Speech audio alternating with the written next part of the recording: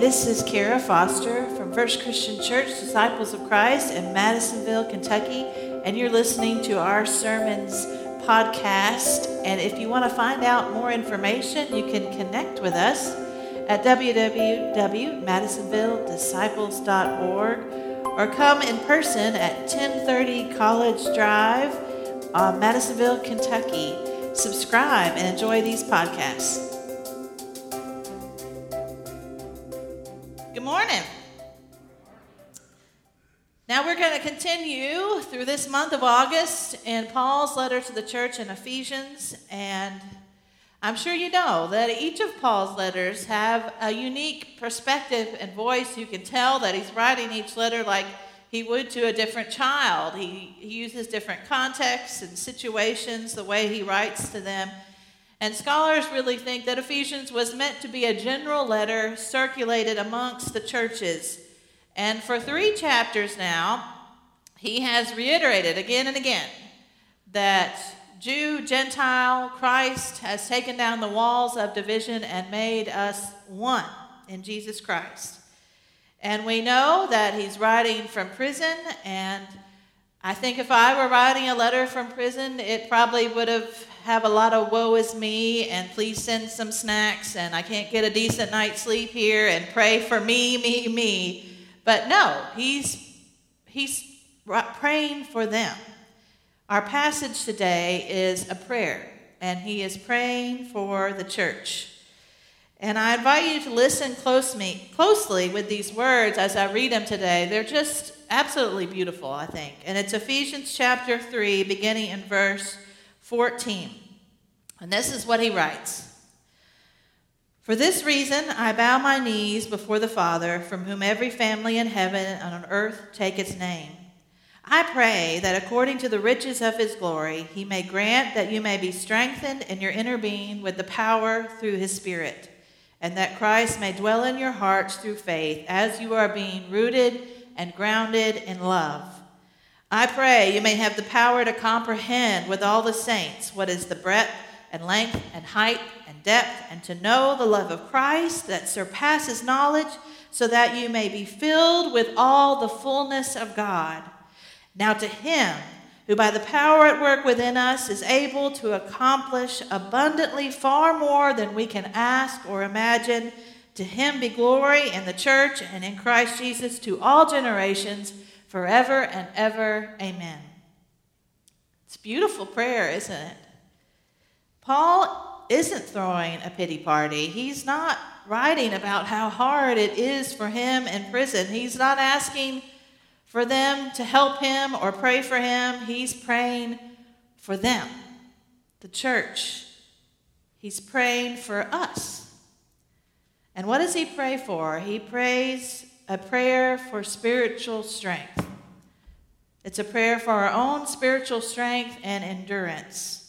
Listen again to some of the words he says. I pray that you may be strengthened in your inner being with power through his Spirit, that Christ may dwell in your hearts through faith, as you are being rooted and grounded in love. Rooted and grounded in love. It's a beautiful phrase.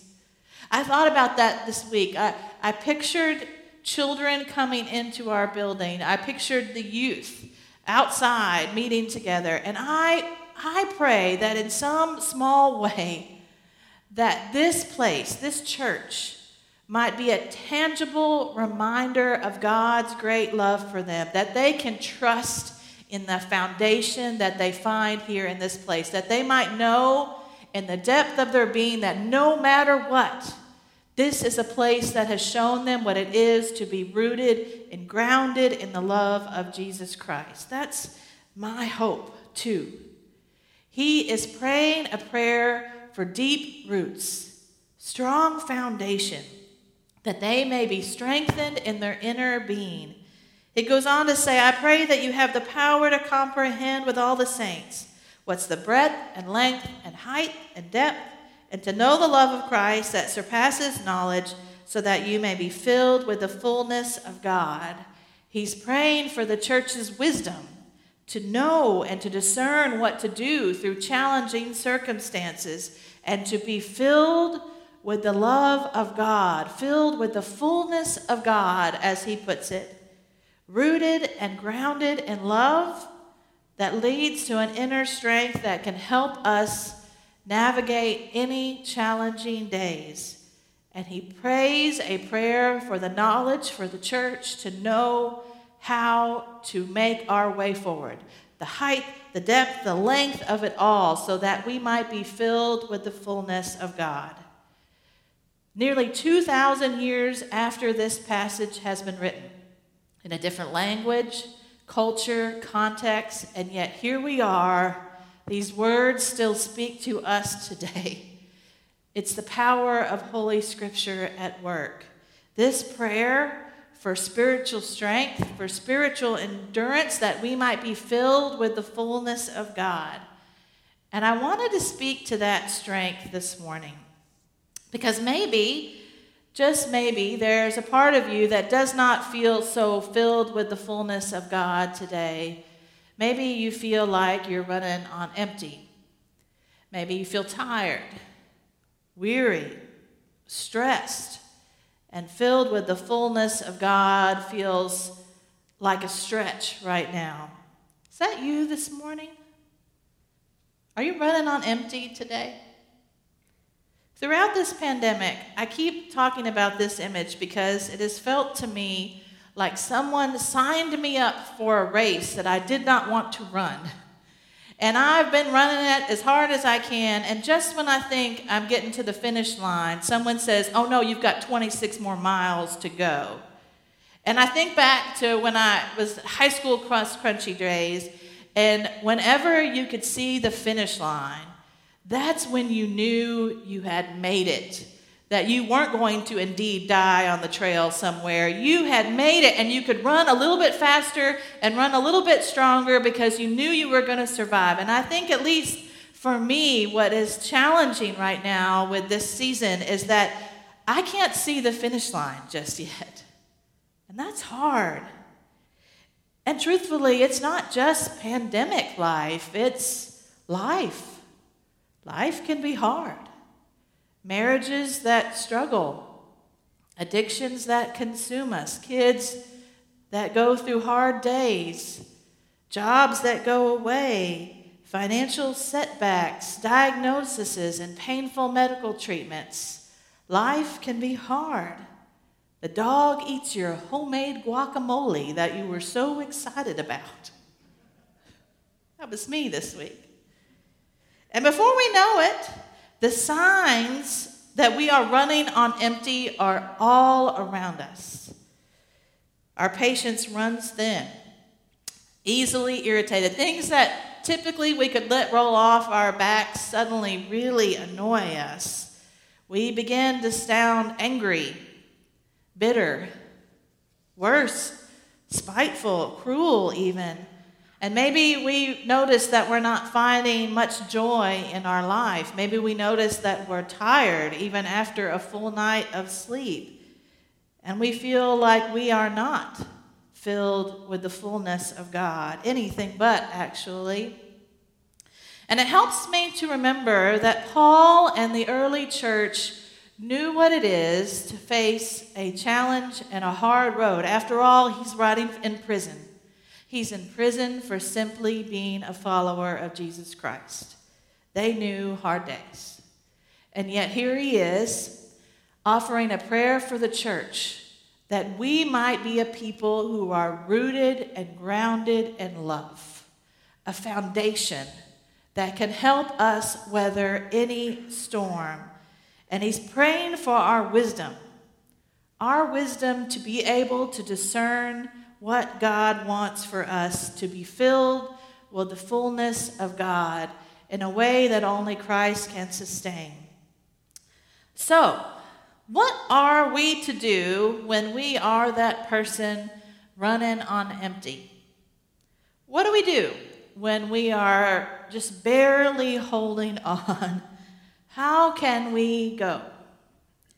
I remember years ago, early in my ministry, a much more seasoned pastor who was a couple of decades ahead in the game offered a reminder to me. She said, ministers, we have to be like giraffes. And what she meant by that is giraffes being so tall, they have to keep their eyes on the horizon, that they get into trouble when they're looking down too much. And she was trying to remind me that if we are not careful, we can become consumed by the messiness and the dailiness of every day. But if we keep our eyes on the source of our light and strength, we won't get lost. One minister wrote about visiting a member of his church before the surgery, and this is what he says about that time. He says, the woman had never been in the hospital before, and the surgery was major. I walked in there. She was a nervous wreck, and she started crying, and she wanted me to pray with her, which I did. By her bed, there was a stack of books and magazines. She had a stack of them there, and she was an absolute wreck. It occurred to me, there's not a calorie in that whole stack to help her through this experience. She had no place to dip down into a reservoir and come up with something. A word, a phrase, a thought, an idea, a memory, a person, just empty. Now, I don't mean to suggest to you today that you need to start reading Martin Luther's 95 Thesis and read solely the writings of Mother Teresa, although they're great. But I think what this minister is trying to make us think about what we are filling ourselves with and how it is or isn't sustaining us. Is it time to shut off the TV and take a walk outside? Do you need to spend some time sitting on the ground with belly rubs with one of God's four-legged messengers? Do you need to step away from the phone, the email, social media? I don't know about you, but some days scrolling through Facebook does not make me filled with the fullness of God. And maybe instead of reaching for the radio as soon as you get in the car, you just sit in silence with your thoughts. In my own season of life right now, I am so surrounded by words every single day that maybe, like me, what you need more of is less words. Less words in order to be rooted and grounded in love. If you have ever found yourself making a trip to the bathroom and it feels like a moment of respite, you need less words in your life. Step away from the noise. In 1 Kings 19, Elijah, I love this story. The prophet Elijah has fled to the caves because there's threats on his life. And what the scripture says is that there was wind, there was earthquake, there was fire, there was storms, but God was not in those things. God spoke to Elijah in a whisper. And sometimes, if we're not careful, we can fill our lives with so much noise and busyness and distractions that we can't hear the still small voice of God at work speaking to us. And maybe for some of us, what we need is not less words, but the right words. To think about whose voices we are listening to, who we are surrounding ourselves with, and the influence on our lives. When's the last time you opened your Bible and had a devotional? You know, this is a little silly story, but it cracks me up. And the story is that a couple in church invited their pastor to dinner. And of course, they set out their finest wares that they had for the pastor to come. And they had a lovely meal. When it was time to go, they noticed they were missing one of their special silver spoons. And the lady just thought about that. She said, "Did that minister steal one of our spoons? Where did it go?" And she wondered and sort of fumed about this for an entire year. Where did my spoon go? Did my minister steal my spoon? And one day, about a year later, she just decided to ask. She said, "You know, I'm missing a spoon after you came to eat at my dinner table." And he said, "Oh, really? I left my spoon in your Bible." Get it? Maybe maybe you need to spend a little more time with God's Word, getting it closer to your heart. You know, one of the best pieces of advice I've ever gotten is to memorize Scripture, because you never know when you will need it close at hand.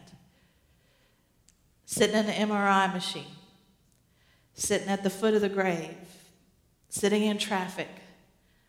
God's Word can be close to your heart.